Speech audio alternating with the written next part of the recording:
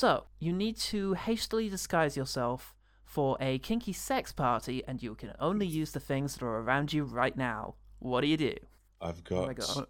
a tiny field notes booklet and my water bottle. Okay, so I feel like if you go in wearing just those, you should be... I've got like a little claw staple remover, so I think that's going on or around the nipple. It has to. There's no other place for it.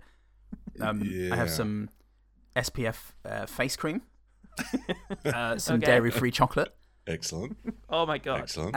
And this rubber band ball that I've been putting together so I can concentrate on movies and keep my hands busy at the same time.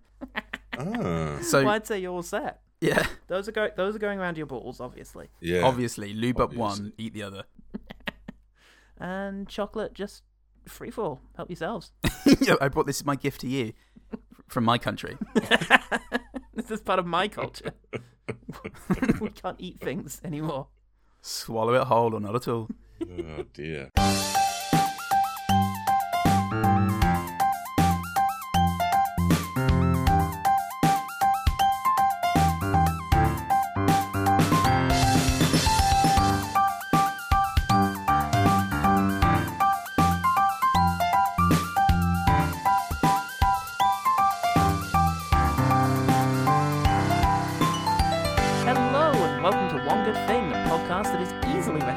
From its tattooed left testicle.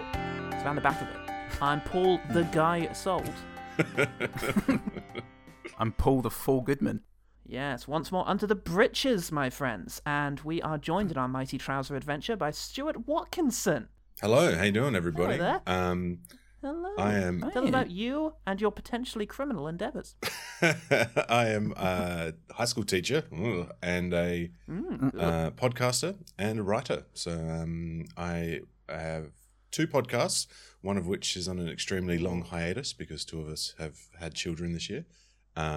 Selfish. That is Committee Quest, which is a D&D actual play.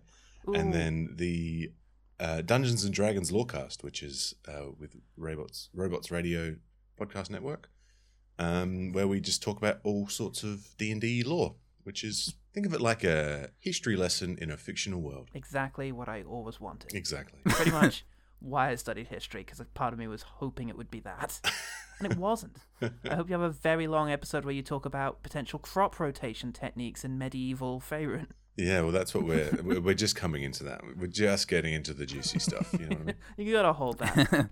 Stuart has bloody dared us to experience every last bit of Trojan Warrior. Theo, baby, I think tonight is gonna be something special for you.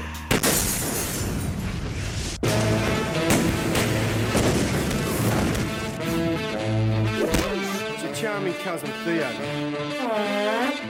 What's the silly put done now? We must have Theo! Shit. They've upped the price on Theo's penis to 50,000. Yeah. And I'll start this by apologising because Everybody does. my memory of this, and which wasn't a great memory, really didn't match up to how bad this really was. You were looking back with rose-tinted glasses. Yeah. Yeah. Oh, the halcyon days of Trojan Warrior. Yeah. The 2002 film proved extraordinarily hard to find. Somehow Stuart found it on YouTube under the title A Crazy Australian B-Movie brackets VHS Rip. There's a cinematic experience for you all. Yeah. I did link everybody to it this time, so I'm sure they're all watching it now, getting ready to give us their good things. Yes, I'm sure they just have a whole hour and a half to completely waste and never get back. They'll do it for us, the OG team. They will, they're slags. They love that sort of thing. It is also on DVD if you care to spend £15 or $30 on it. But it feels to me the VHS rip is more fitting somehow. Yeah.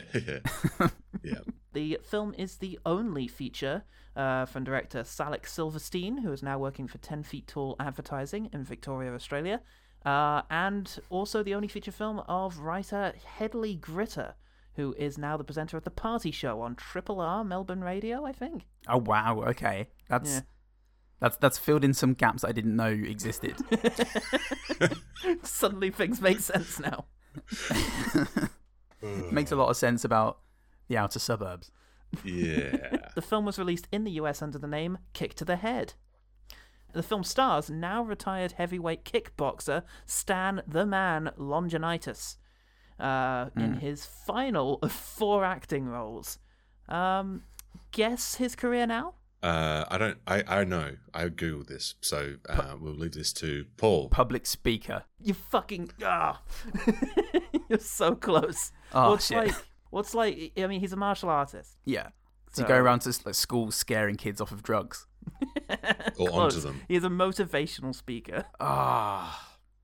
So he's a Tony Robbins type. Oh yeah. He also runs a personal training business as well. So he's got like a team of other bro dudes that work underneath him too. Fuck yeah. I can see God, that. Yeah. Trojan Warrior 2 waiting to happen. Can I just film him doing his day? Oh god. And that's everything that I could find out about the production of this movie. Yeah. There's really nothing, hey. It's like Yeah. there's nothing out there. It's so bizarre. Screen Australia have a page on it, so I assume they were involved in some way in financing or like maybe just distributing. I'm not sure. But Yeah. they haven't owned up to anything. I mean, I watched this at the cinema when it came out in 2002. Wow. Yeah. That's hard for me to imagine. So it was like not a weird, like, you know, it wasn't like a little art house tiny cinema. It was like a megaplex, God. 30 cinemas place. What was it back in 2002? A Hoyts or? Marion Megaplex, whatever they are. Yeah, no idea. No idea. I can't remember now. But it was like, it was me and my friends, 6 of us, and maybe 2 other people in the whole cinema. And that was it. And the 8 of you Friday saw night it at the movies. and spread the word from there. Yeah, and that's how it grew in fame. Like it was just word of mouth, and that's why so many people have seen it. 8 became 16, 16, 32, 32, so on. Back down 32, to and it 16 sort of somehow. stopped at yeah, the third generation of viewers lied about it and said they hadn't seen it. You can't get this on a census. Critics were no, not this one. No. Not one. Couldn't find one. Yeah. There's 2 links on IMDb to critic reviews that, and the pages are now long they gone. don't exist. Love that. Taken them off. From Harry Knowles, Ain't It Cool News? But the Australian version of that. Yeah. Harry Public, Shitcam. meanwhile, nah, not really. But a couple though. Cry Z on IMDb says, after watching about half of this movie, I noticed something peculiar. I found myself constantly switching channels on TV to see what else is on. Not exactly a good movie trait. I hate it when I notice that. Hang on a minute. When did I stop watching Trojan Warrior? Oh god. Now, I thought it was taking a bit longer than usual to highlight all of the names for the Threeman database. This movie has 303 performers credited in its IMDb cast list. And they've almost all of them have got like names. Like almost every character has a name. Yeah, they have a name. It's like a fucking Pynchon novel or something. It's What diligence. Man. I imagine that was from the Warriors scene. Oh god. Yeah, Yes, maybe it could have been from the Warriors scene. Yeah. Oh god. Well, look, all I can glean is the guy who played Theo was in Ghost Rider, and some guy playing a character named Lim was in Outcast. So there's good Nicolas Cage adjacency going on, but otherwise nothing significant. Yeah. Dang. Were they filmed in Australia? Outcast, I wouldn't have put it past them. Yeah. This movie's set in the Middle East and China, if I remember correctly. Yeah. Could well have A been. bleak, barren place. Ghost Rider, I'm not sure. Maybe, actually. I feel like that's a thing. Yeah. Could be a thing. Didn't I make the nation of Australia a 3-man once, and Ghost Rider was part of the reason? Oh, you did, actually, yeah. They've never recovered. It was a real death now. Did you notice that Slash is credited in this as well? Yeah. I don't know. I did see that. Yeah, Slash, as Slash, Slash. yeah. Right. Like, I don't know. Maybe he's in a TV in it, but I don't recall seeing Jesus Slash. Christ, well, I know Chopper is briefly in it. Fuck me. Where does Ajax keep the photo of his mother? Which is, and he's on the like the poster. Like he's in that film for maybe 6 seconds. It's the Mike Tyson in Reality Queen thing again, isn't it? Yeah, exactly. Yeah. Jesus Yeah. Christ. All right, Stuart, you Carthaginian fight man. How come we all watch Trojan Warrior? Why you do this? Why you do us like this? I'm really sorry. Well, I like me and my close friends. We have a bad film night where we watch bad films all the time, and this was one that kept coming up. And I noticed you guys were looking for films and one good thing about a bad film, and I was like, hey, there's this film that I went to the cinema and watched, and I fucking hate it. Can I swear on your podcast? You can absolutely swear all over our podcast. Cunting can, yeah. Cool. Fucking cunting bullshit balls cock. So the Trojan Warrior. We'll just intercut those throughout your dialogue. Weirdly seamless. Yeah, so I saw this at the cinema and it was terrible and never saw it again. There is, quite honestly, the only thing that I could remember was the thing about the money, which isn't explained, but that's okay. And I was like, here's a bad film. I bet you, go on, let's find a good thing about this film. It's a good bet. Yeah. It is a safe one. Yeah. I didn't know. All right, well, as I prepare to take an uncharacteristically backseat position in this particular rundown, I ask with trepidation what happens in this here film. How do we start? Make a gif out of your face just then, Stuart. That would sum it up for all time. So I did come up with my own title because okay. Whilst it's Trojan Warrior here and in the States it was Kick to the Head, I feel like it really could have been summed up, and it would include the plot as well. The hunt for Theo's dick. Yep. That is Pretty a much. wonderful premise. Yeah. Pretty much. Yeah. You gotta love that opening sequence though. Fart joke, stock sound effect, jump cut. Theo! Good morning, Theo. Very first part of the movie is the fart joke. Yep. And then we have not David Thewlis show up as Detective Saunders. And he's got a proposition for little Theo. I need you to testify. The DPP's going to drop the case without a live witness. Monday morning, you're in the witness stand. Now, I'm going to give you a chance to live. Get back of that piece of garbage Peroni and shaft a few of my bent colleagues on the way. That's interesting. I think I'm going to call him not Daniel Craig later on. We also get a quick shot of boob, crucially. Yeah, within the first 3 minutes, there is a quick shot of a boob, and it's like a real close up too. Like it's. Oh yeah, it's not. You don't want to miss that. Don't worry, lads. Don't worry. Saunders is actually the only actor that's kind of had a career. Who, the guy playing detective? There, or the guy playing Detective Theo? Detective Saunders. Oh, Theo's had a bit. But yeah, they've both got pictures in their IMDb profiles. Yes, crucially. If you look through the 300 actors in there, there's about 5 with pictures, so you can see what they've done. Well, okay, so detective shows up. Theo is what exactly? Just a guy in the mob? A bag man. He's a bag man. man. Moves money and babes around, I think. Right. Yeah, he explains that he comes with bread and women for when the mobsters. Bread and women. And Theo would deliver the bread and the honey and whatever they wanted. Whoa. Yeah, and I think by bread he means bread? money. Yeah. I hope not. Not in the Jesus sense. Brioche. Tiger head. Yes. Help yourselves, lads. This one I baked myself. It's a sourdough. You got any pan au chocolat? Fuck yeah, he's gone trendy. You got to keep up with the Melbourne gangsters. So the detective shows up and is like, "Hey, betray everyone you know and this lifestyle that you're in." And he's like, "Oh, yeah, sure, do that." Yeah, okay. Yeah. So he goes to Grandma's basement in order to shoot a failed TV interview with a mafia informant. Yeah, because that happens. Actual newsreader or TV presenter Naomi Robson. Wow. Who's still at large today. Yes, she is, yeah. At large. Yeah. No one could stop her. No one knows where she is.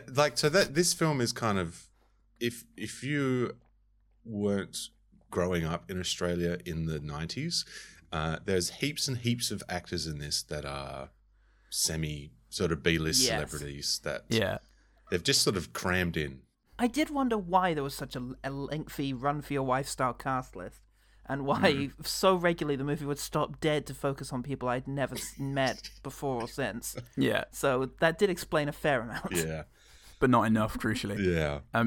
Something goes wrong in the middle of this interview. No. There's an electrical fuck, and the box that's altering his voice explodes briefly, and it illuminates his face so that all the gang people who have a good visual memory can spot him easily as Theo, the guy who has a tattoo on his bollock or penis. Yeah, which becomes a penis, which becomes a crucial method of identifying him. He's the guy with the big penis with the tattoo on it.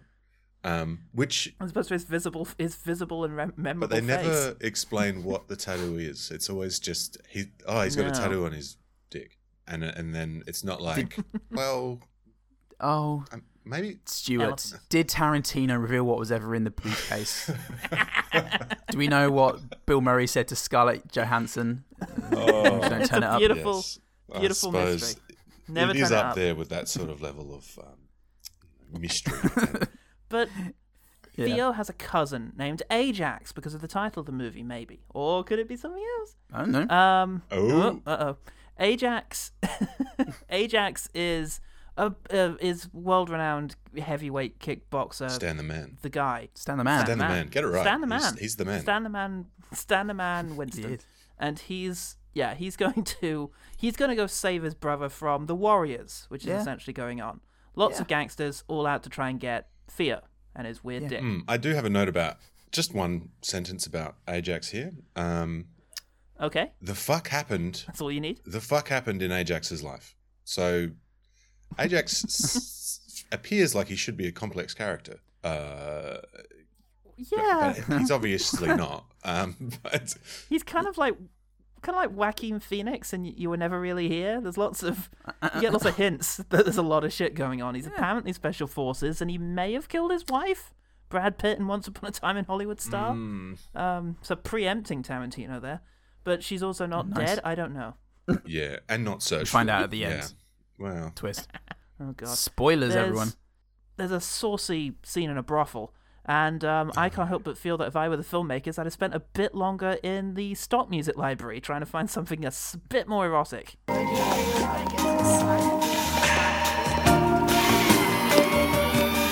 Yeah, some of the music choices are really bizarre. Like the chase scene with like that sort of poppy rock song. I can't remember what it is now. Rock and roll and you're still doing it now.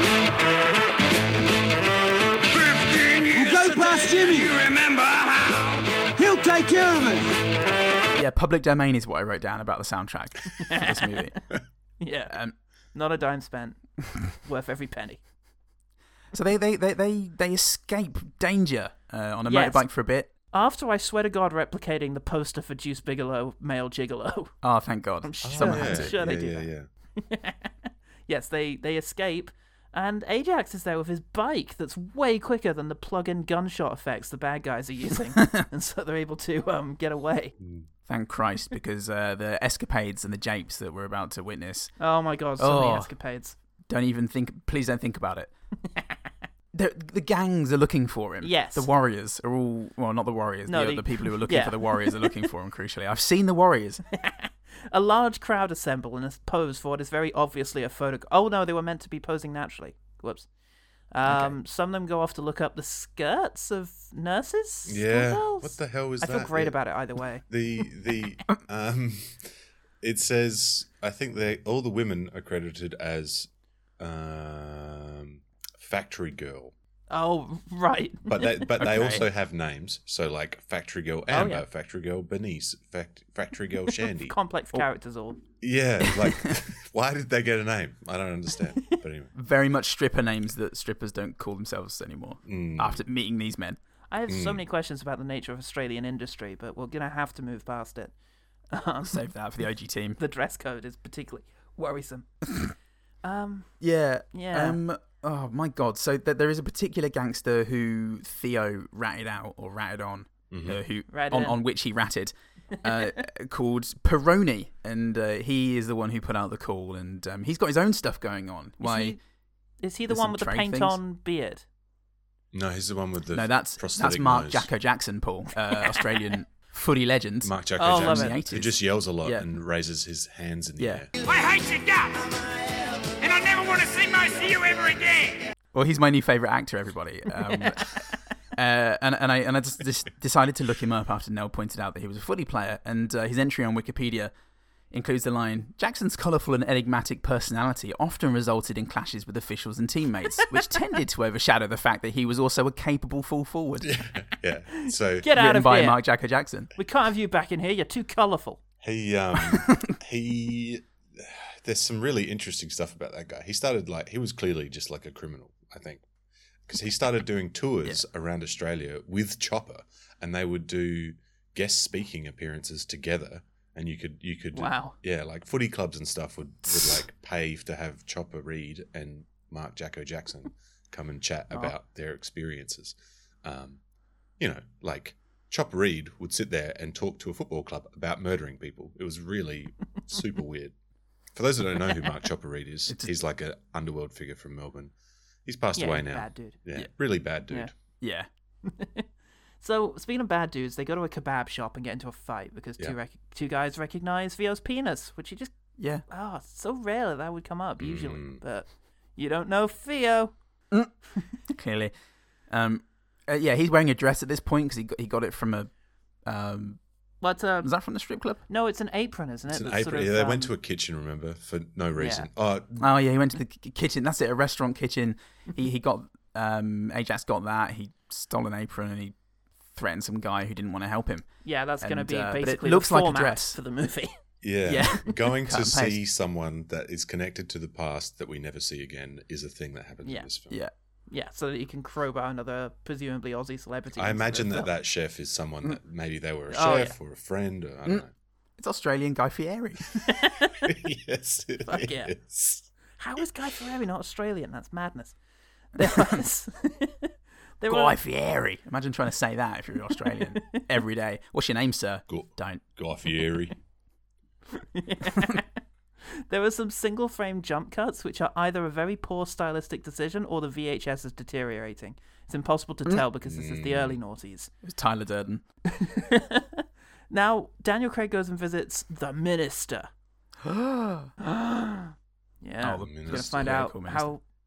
How did you know where we were keeping Theo in his weird dick? Oh, that. Yeah. I've got a note about that. So just before he goes to see the minister, he goes to an office clerk, and I just really liked the realism in there, in that he says the code name, which is, I can't remember now, rat catchers or something, and she's like, one word or two, and he's like, one word, and then when he puts his password in, she's like, you need to put your password in, and when he goes to put his password in, she like looks away. Yeah, and I'm like, wow, the office realism here is just amazing.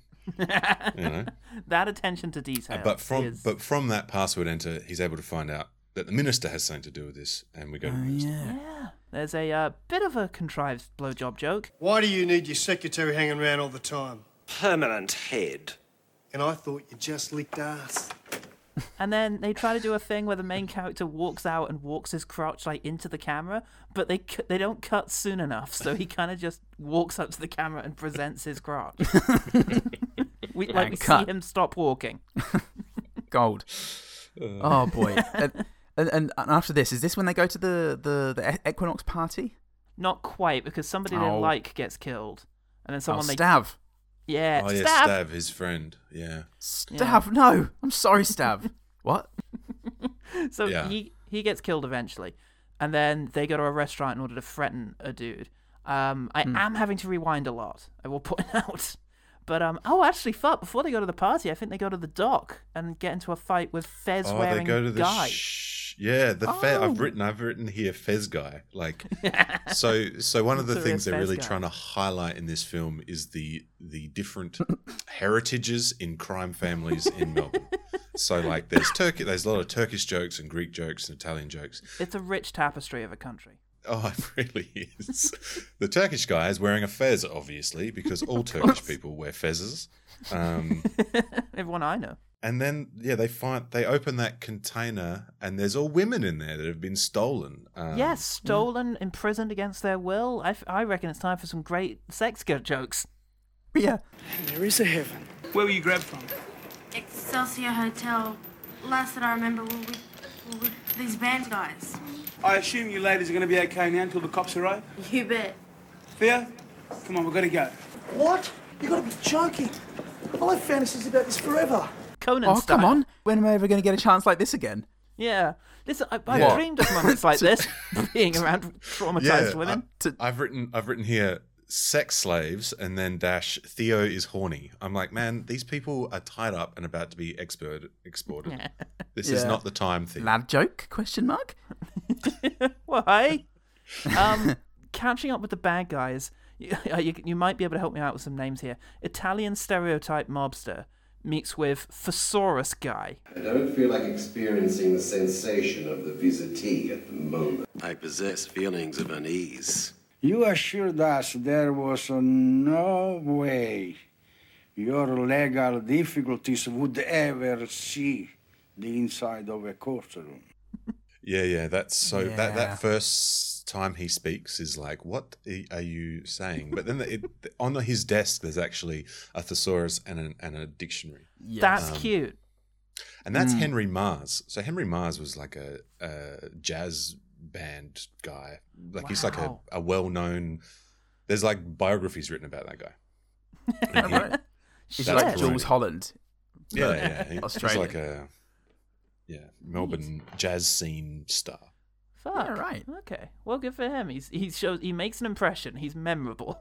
Unlike the other, most of the other 301 people in the film. So, yes, at this stage they go to a perfectly ordinary Australian household having a typical Australian dinner party.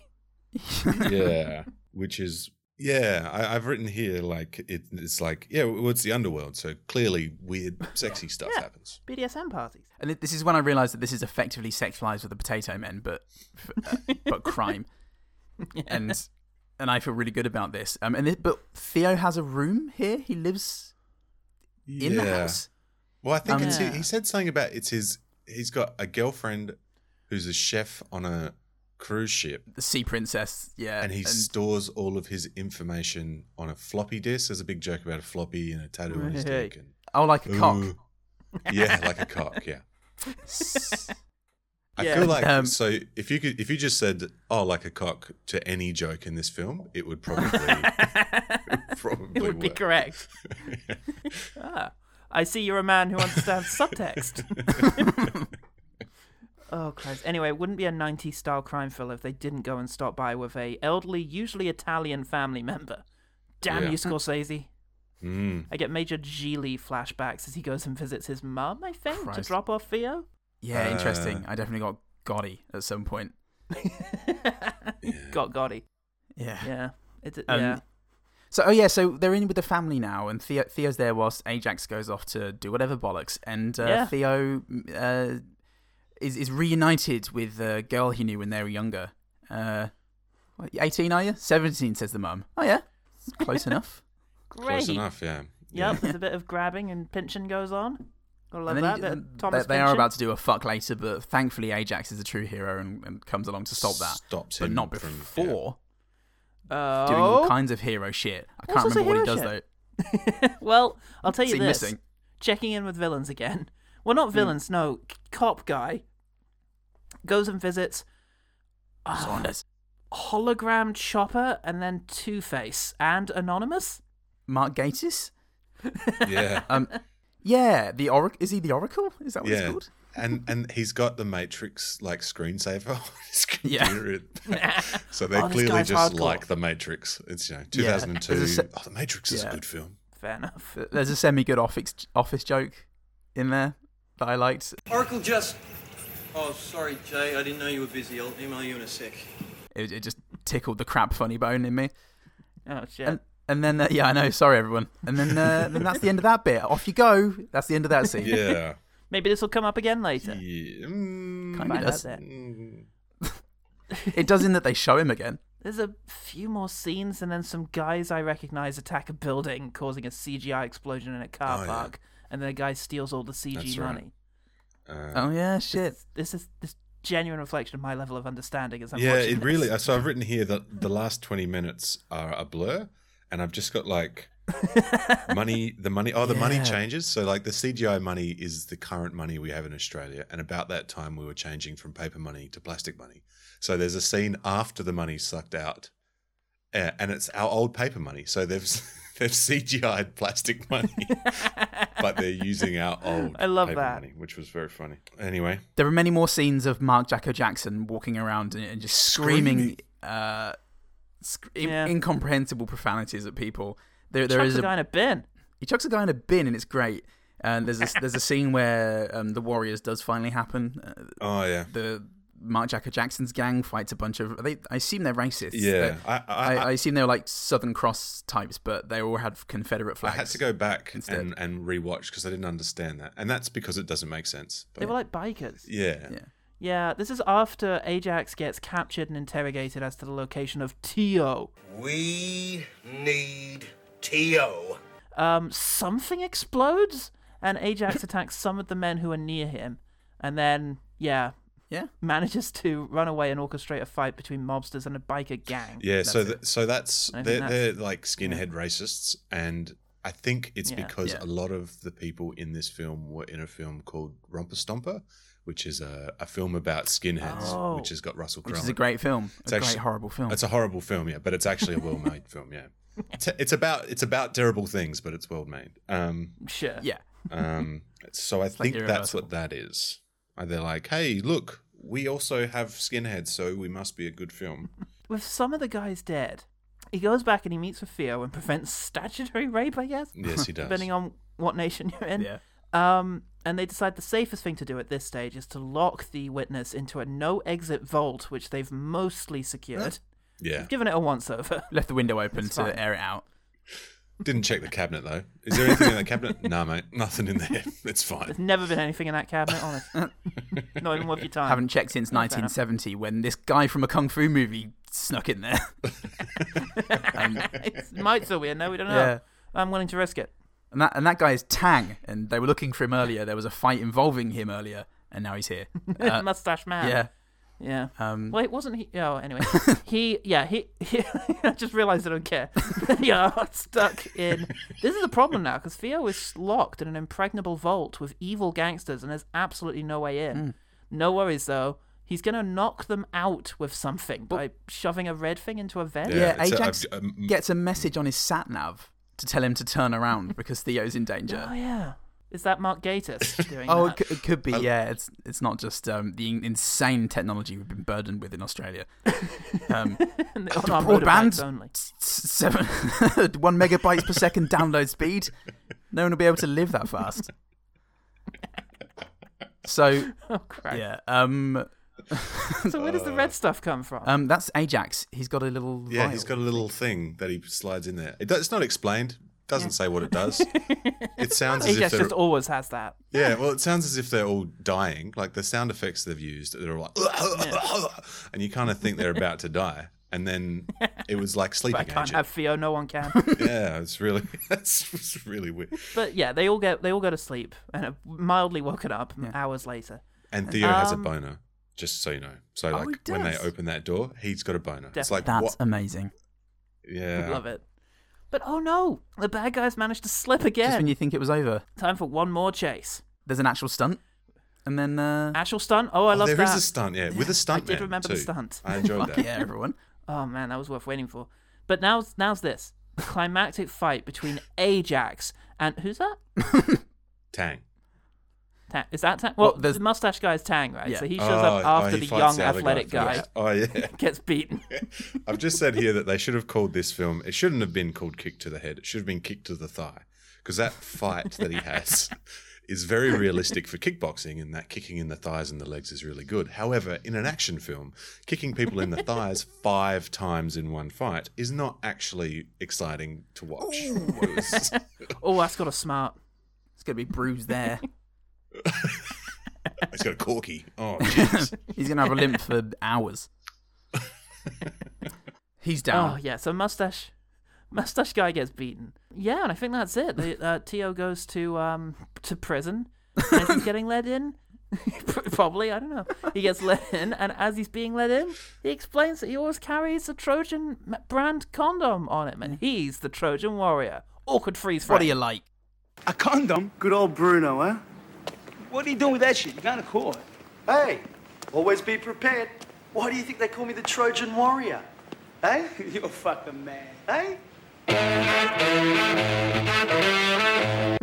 What do you like? Yeah, that's, and the best thing about Trojan brand condoms is they're the ones that are sold in the toilets at pubs. Like they're the nasty $2 things. Love it. Unripped for nobody's pleasure. Oh, Christ. Well, so how did you find it on revisit? Oh. Does it everything you remembered? I remembered. Oh, I remembered the money thing.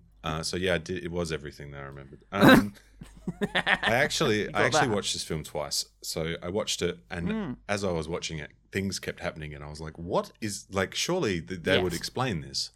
And so I went back and watched it again this morning with a fresh mind. I don't know if I wouldn't put this in my morning routine YouTube video. Like I get up every morning and I watch Trojan Warrior. And then you go to work. It sets you up for the day. Fresh. But it did highlight a few things. So like his tracking thing that's on his bike. Like I only actually saw that the first time right at the end of the film. And I'm like, where the fuck did this come from? But it is explained earlier on with one sentence. Just one sentence. It's tracking, and he points at... I was slipped it when he was pushing that guy's face in the bowl. Yes, he did. Oh, see, I didn't even see that. Yeah, you see. That's the thing, is you look away to write a note and you miss 3 plot points that may or may not come up again. And all the stuff about Jax. Like Jax is he was special forces, and then he was seconded by the police to work to infiltrate the crime family, which is really where the Trojan Warrior thing comes from. And but then the police screw him over and he goes to prison, and somewhere in there his wife is killed, but we find out that she was actually just captured, and he doesn't go and find his wife or ask any questions about that. No, he finds this out and he just carries on with his life. It's man. Very interesting. So overall experience of watching it? Oh, it was really good. No, it was tedious and boring, and for the one better thing, I have a very long list, because as I was watching it, I was writing down the things that they were attempting to do, and how other films have done it so much better. Yeah, I have too. I have some of those. Yeah, we usually stick to one a piece, but I've wrote down 5 or 6 this time because it was just look, there are so many. Come on. Well, in some ways, that's kind of a merit. It's like this movie is trying to do so much. Mm-hmm. It's fairly ambitious in terms of what it's tackling.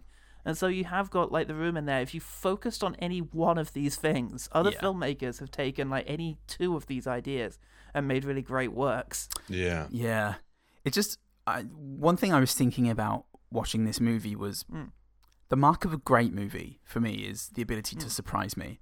For something to happen in there that I hadn't thought of, or I didn't think I would be able to do. Just something that even takes me out of the movie sometimes with appreciation.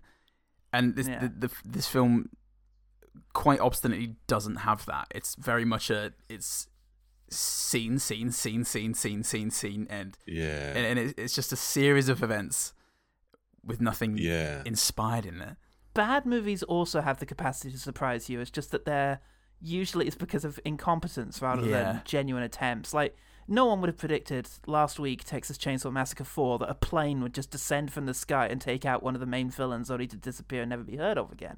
That's surprising. It's not very satisfying, but it's surprising. Yeah. So, and similarly, why is this man just picking up another human being and chucking him in a bin?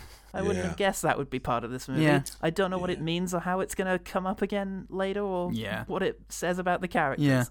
Yeah. So, it's a long collection of sort of toilet humor and sexist jokes, and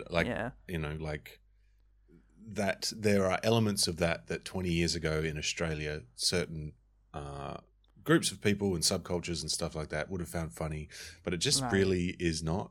And it probably wasn't that. I mean, obviously, me watching it as a 17-year-old 20 years ago didn't think it was funny either. Right. Even though, a lot of the humor probably should have made a 17-year-old laugh. I don't know. Yeah, it's hard to say. Sometimes it just hits you wrong. If you don't feel like this kind of humor is coming from a place you can relate to or feel safe in, then it can just feel mean-spirited and shit. And it is quite shitty and mean-spirited.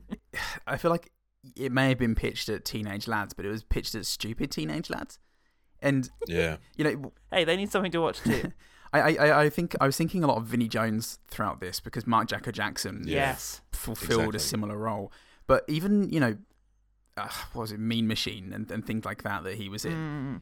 Even though they were still kind of shoddy, they still they're way more competent, and they actually have they're actually cohesive, and there's something driving there, and stakes and tension, and and like at the very least an understanding of that. Whereas this film, for me, had a few wonderfully ridiculous moments, but it never quite transcended to the hysteria of a Neil Breen or a Birdemic or something like that, or not Battlefield Earth. What was it? Is it Battlefield Earth? Depends what you mean. Battlefield Earth, but also whatever we fucking watched recently. Oh, what the Invasion Planet Earth? Invasion Planet Earth. That's it. God, right. Yeah. It never transcended to that.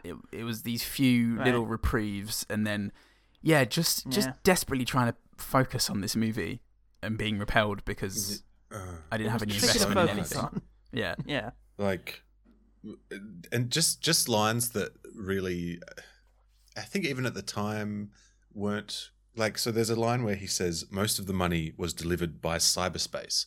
I'm like, it's 2002. People were calling it the internet. Like, no one's calling it cyberspace in 2002. Yeah. They're trying to be cyberpunky. Yeah. Very so strange. Dumb. I saw this described as Melbourne's answer to Lock, Stock and Two Smoking Barrels, and I saw that in a couple of places. It is on the poster, so I'm guessing without punctuation. I'm guessing that came from the filmmakers, and that's how they pitched this to investors, because the intent is clear. We've got loads of characters. We've got interweaving groups. We've got a slightly kinky sense of humor, cheeky lads, stylized crime story. It's very Guy Ritchie. Here's the thing. The movie does lack the visual and editing panache of Guy Ritchie, which does get overlooked quite a lot. The guy's quite a stylist. Yeah. The characters are not very memorable or interesting or kind of, attention grabbing. Like, you think of Lock, Stock. Remember that gangster with the... Nick the Greek and... Oh, yeah. Yeah, Nick the Greek's like a tiny character, isn't it? For like how long? And yet you remember him because of who he is. And the guy who set fire to a guy because he tried to change the channel when football was on. Like, he was great. He had a great voice, and you remember him. Yeah, that's right. Yeah, I do remember him. He's really good. And he just turns. He's like, "Can we turn the channel?" And he's like, "No." That's like excellent. Yeah. Exactly. So like that's the kind of thing you need to be doing if you're going to have this many characters and groups. You need to make everyone a bit memorable. And you've got these two leads who do have character types. One of them's no nonsense, the other one's the kind of Joe Pesci and Lethal Weapon style kind of chancer, fool style character. But they don't get much of a chance to show off their character together. They don't. The scenes I actually like best between them is when you're just getting a sense of who they are and how they relate to each other. Yeah. You don't get a lot of those. A lot of the time it's just kind of exposition.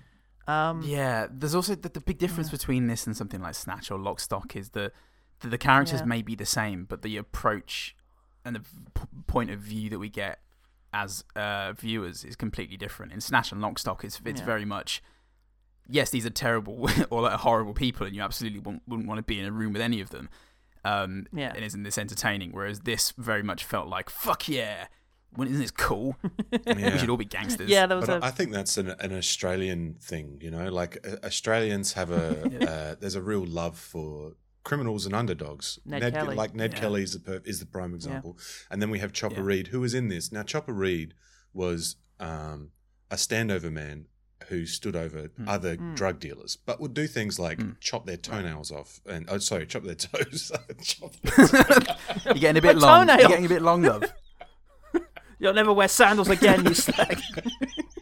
Sorry, chop their toes off and like burn people with blowtorches, and he's a real. That guy cut his own ears off to. He's at work. But he's the sort of person that was invited into people's football clubs to talk, and Australia has this real sort of idyllic view of the crime world, but also completely never cross when there's a red man though. Yeah, no, never. You get nasty looks if you do that. Yeah.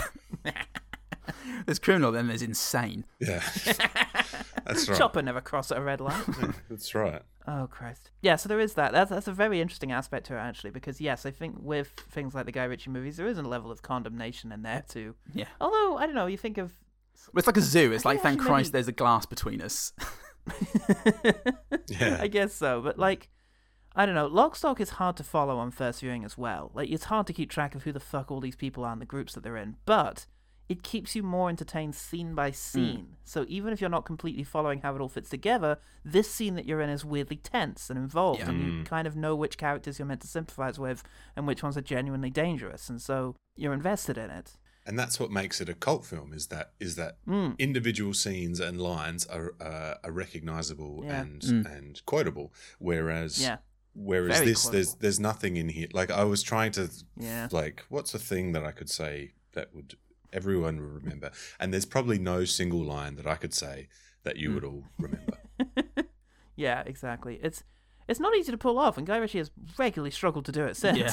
It's I don't know, I think in terms of this movie, I think it just needed to live in its individual sequences more.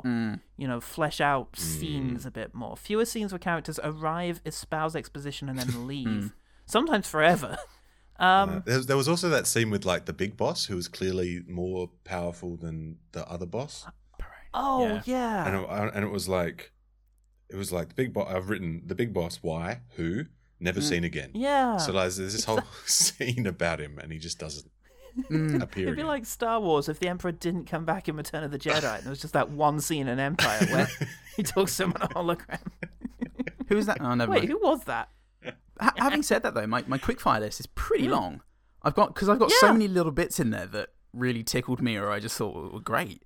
Just tiny things, well. I guess. There's a fair amount of imagination here, and some of the things they've achieved, considering how cheap this obviously is, are fairly impressive. And yeah, it's hard not to take it as fairly insincere, because it does feel like they were trying to pitch this at a certain crowd, as you identified. But yeah, as an entertainingly bad movie, it's not quite up there, because it needs more weird choices, more hammy performances. I think your footballer guy with the painted-on beard, was hitting the tone quite well, I think. I think no more of that. Needing more, please. And even less technical competence would help move it into the echelons of really, up there. But yeah, like I say, I've got plenty of quick fires too, so unless you've anything more to say, let's start talking about what we liked. Yeah. Okay, let's quick fire. Right. Quick fire. Cool. So at the beginning, when Saunders comes in to proposition Theo, he gets his second in charge or whatever to go in the other room with the woman, and the copper goes, "Let's go play president and the intern, shall we?" Which is a really weird, bad line. But then and then she goes, $50, Popper, or Copper, whatever. I'm gonna say Popper. And then near the end of the scene, probably Popper, where Saunders is he's like calling for him. He goes, "Hey Saunders, you got $50?" And it's just it was set up and payoff.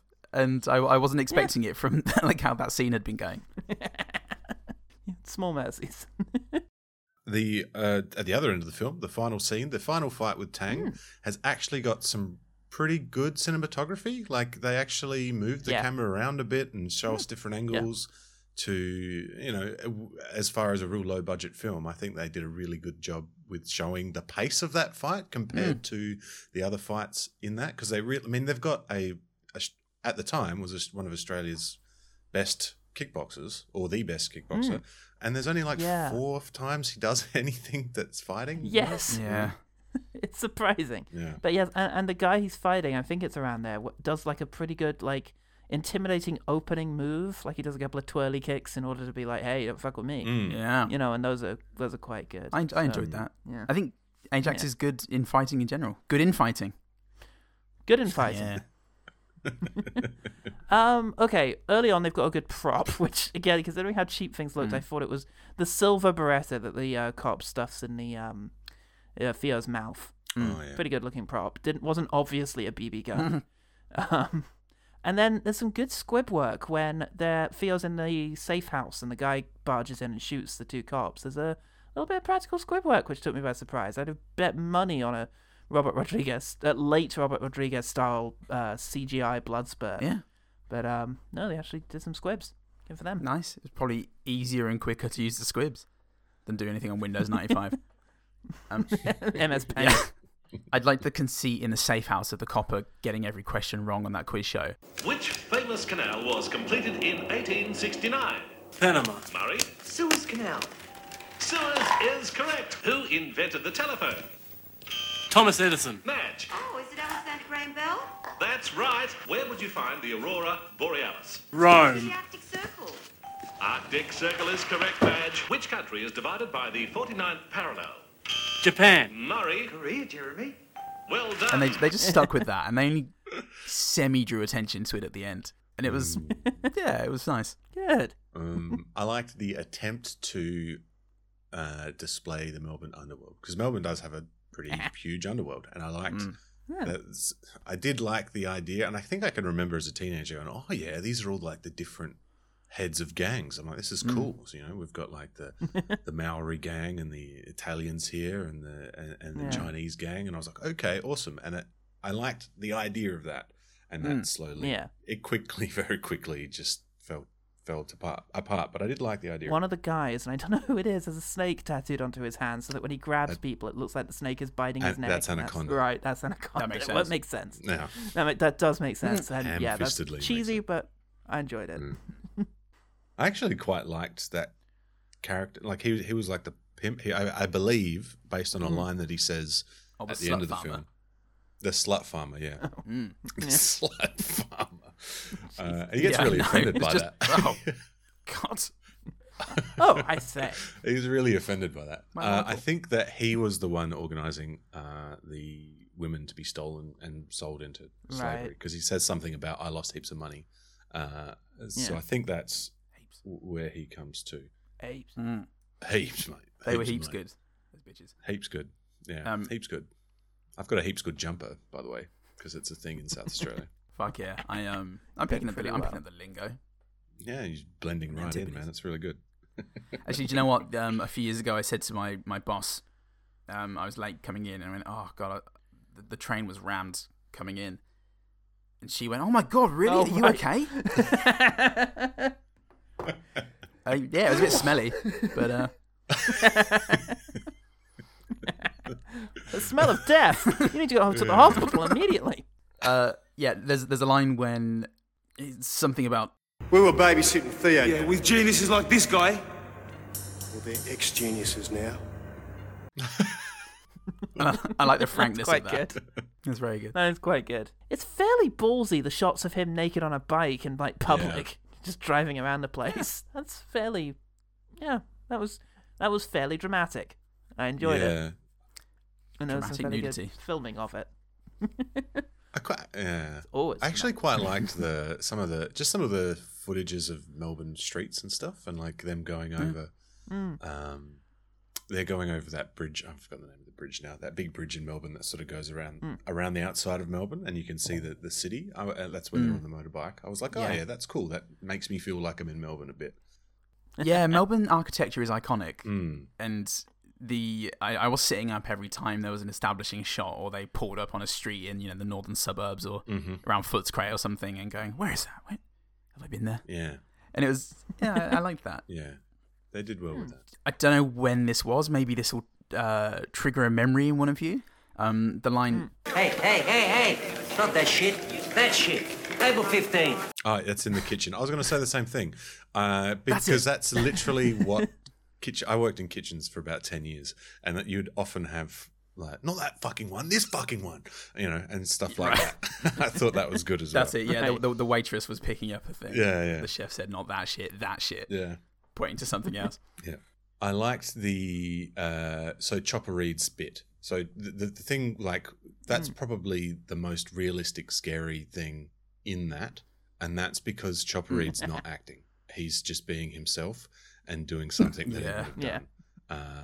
And I'm really, it's a shame that he's a hologram in that, because he might have, I don't know, maybe he was still in prison. I don't know what the deal was in 2002.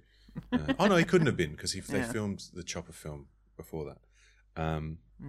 And I also liked that in the credits, that character is called Eric Bana, who...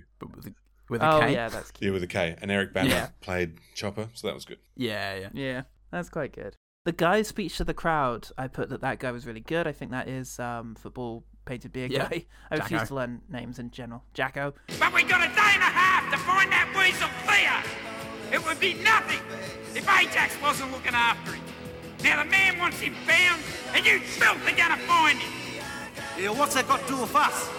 And then he says to them, "You gotta find him." And someone in the crowd says, "What's that got to do with us?" Well, as I say, you've got to find him. Oh fuck! I love the guy giving directions to the stripper. It was horrible. Who's just sitting there and going, "Now turn around." Oh, yeah. Now turn around. Bend over lower. Lower. I need to see Butch. Bend over. And Oh, yeah. Yeah, he was so Take unemotional. it off. Take it off. Yeah. Further. Yeah. He just kept saying, "Take it off." Oh, yeah, that was terrible. Yeah. I'll have stuffing the guy into a bin was pretty great. Yep. Just up, over, into a bin. Yep. Pretty seamless. Really sort of enjoyed that. anti-Donna style. Yeah. But maybe with a real person. So Tang in general, straight out of a 1970s kung fu movie. He had the facial expressions to go with it. It's fantastic. Yeah. I like the idea of Theo's sort of assembled outfit. The idea that his outfit is being built up as they go to the weird places overnight. So he's got the apron from the kitchen, the weird trousers from, that place, a coat he's picked up from one of the other adventures. And yeah, I like the idea that he's slowly assembling an outfit. Yeah. I did actually That's take cool. a note. Like, why didn't he just get dressed? Like, he went to a house. He could have maybe. Oh, that's true. He went to his home. Yeah. Jesus But Christ. anyway. Yeah, just get some sleep. Well, you just forget about all this. Yeah, look, Ajax was actually quite entertaining watching him fight. And the camera sometimes tried to stop us enjoying it. But yeah, he was great. Every time you saw a punch land or a kick, it was effective. The idea of picking up a dead chicken and menacing a guy with its beak is quite pleasing. Yeah. Tang? That was... What are you like? Oh, what are you like? Like the 70s. And then like that kind of lock stock music plays after it's done, and as he cowers and hugs his granddaughter, and they cry. Aww. There's a cop at the beginning with a Bronson style mustache. Yeah, that was just like a stick-on one as well, like a real. That's kind. Oh yes. Yeah. Jesus Christ. There's a piece of stop music that they use when the things are sad, which is just like, it sounds so much like it's going to turn into a track from Old Boy.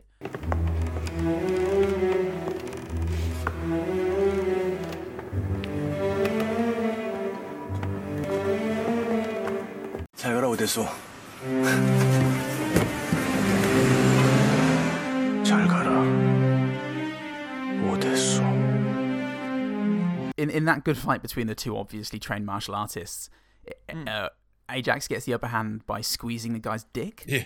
And the position of his hand on that guy's thigh suggests that guy has a big old dick. Yeah. It's quite a way down the thigh. Yeah. And it's quite a handful. Like it is a girthy boy.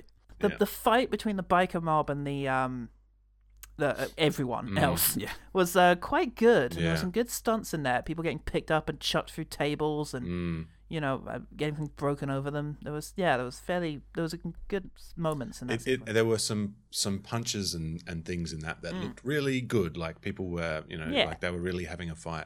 I also think they totally nailed stupid racist Australians. Like I think the line is something like, "Get them out of our homeland."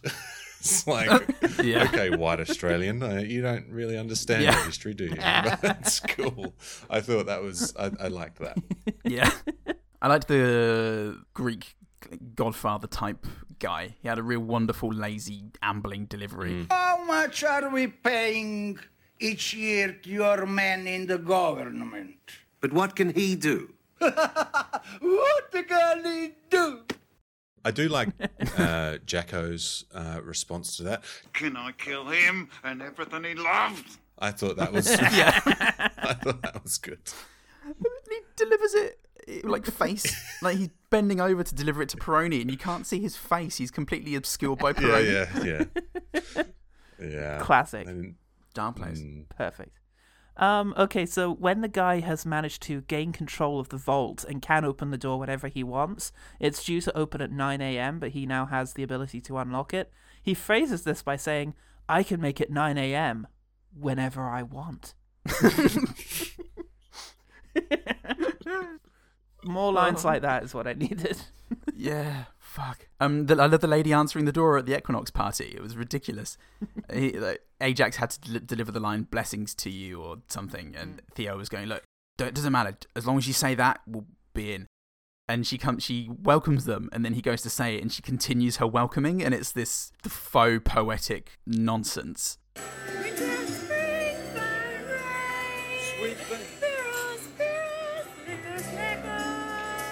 Sweet blessings. And yeah, she just delivers it. What's the word? Just completely readably. There's no layers there. It's just a line she was given, and she just sings it to the camera. It's amazing. Yeah, we've got to talk about the stunt that they had. Jumping over the car. That was a really good stunt. That was great. Yeah, he kind of just dives over the car onto concrete. Like he gets a foot onto the bonnet as it's coming at him, and then does a leap off there, and it looks great.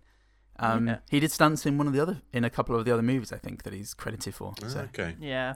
I feel like there must have been a discussion at some point. It was like, oh, you got Stan the Man, so there's going to be like a heap of kickboxing and fighting, eh? Like, he's got a motorbike. He does a bit of fighting. Like, I feel like for basing a film off of your lead is a world-class kickboxer. I just wanted more of, because it is good. He's a good fighter, and it would have been great to have more of that. Because he looks cool fighting as well in that jacket. Yeah. Certainly, compared to my final note on the whole thing was there's some good moves when our hero is beating up the elderly Asian man at the end of the film. So, by comparison, I think it was he looked pretty good. The first guy. Oh God. There's a lackadaisical thwack the dominatrix gives Ajax as she passes him on the stairs at the Equinox party. She walks past and just very lazily on the buttock. And that's it. That's the end of that bit. And the Oracle, I liked his performance, so it's very interesting.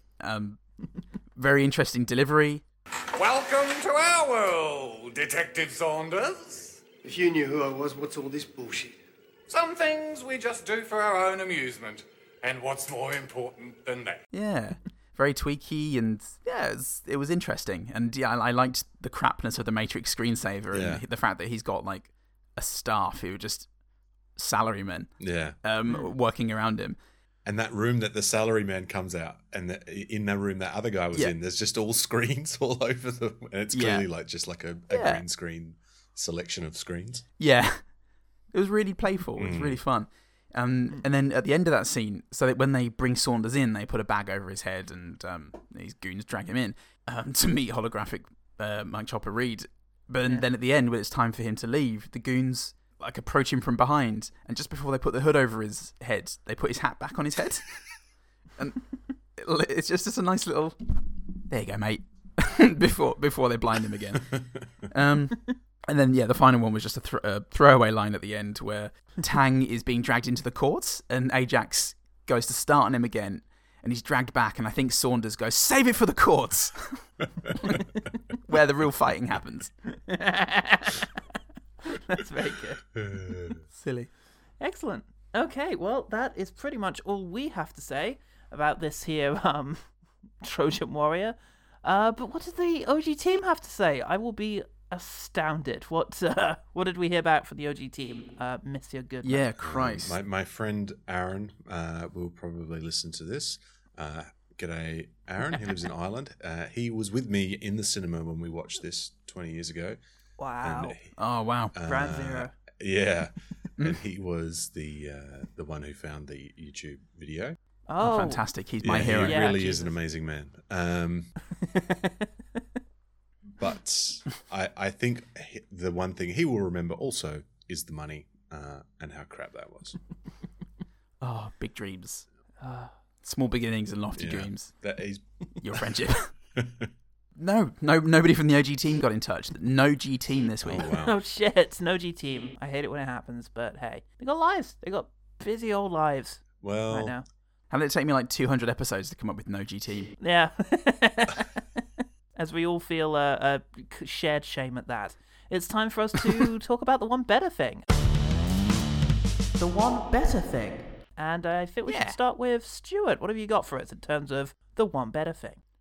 So if you're looking for like cool Australian gangster films, there are 3 that I can suggest. Two Hands with Heath Ledger, set in Sydney, is actually a really good. Oh, like the criminals in there are like Aussie criminals. Like the head gangster is a guy called Pando. And, you know, Pando's fucking crazy, mate. You know, like that's really quite good Australian gangster stuff. And then Chopper, it's a bit more art house, a bit. It's a lot more violent, but you know, it's a much better film. And then there is a film that is probably more in the same vein as this, called Getting Square, which has David Wenham in it, who has the best character ever called Johnny Spiteri.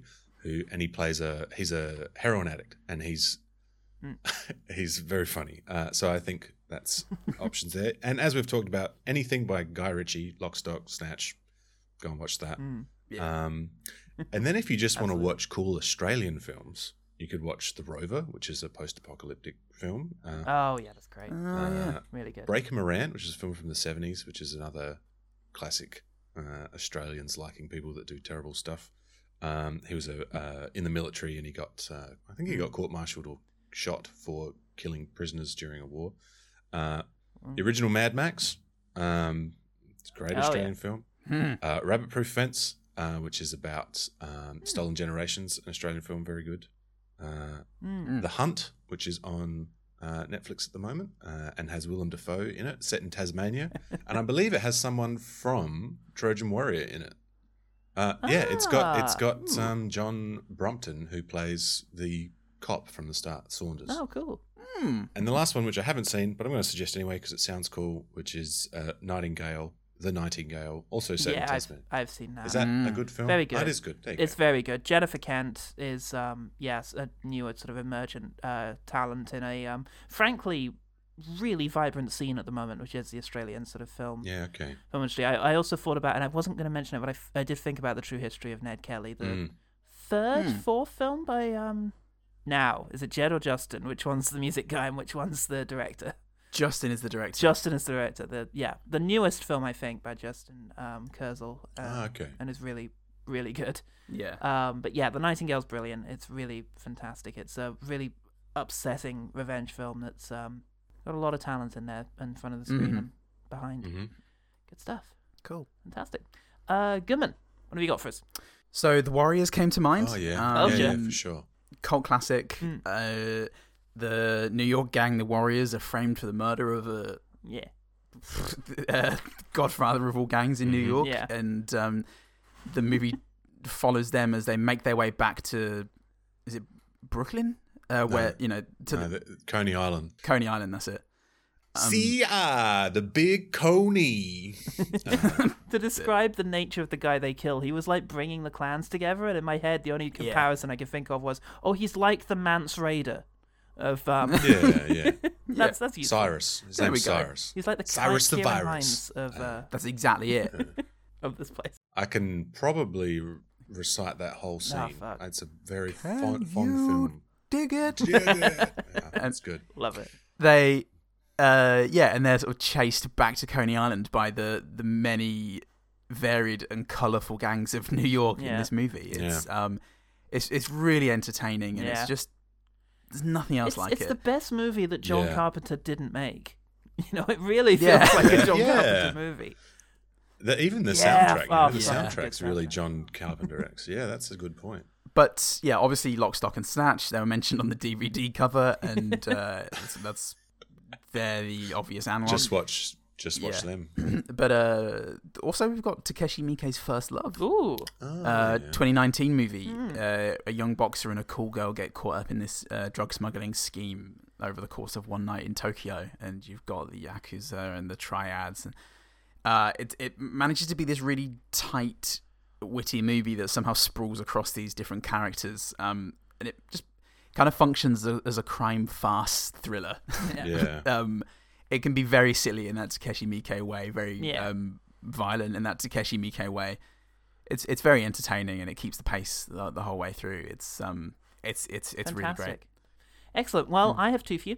The first is a movie from 2019 called Les Miserables, which is not a adaptation of the Victor Hugo novel or the subsequent musical. Oh, okay. It takes the title because it is set in the what's it called, Montfermeil part of Paris, and is kind of also dealing with the same themes of sort of abuse of the poor and issues that were in the original novel.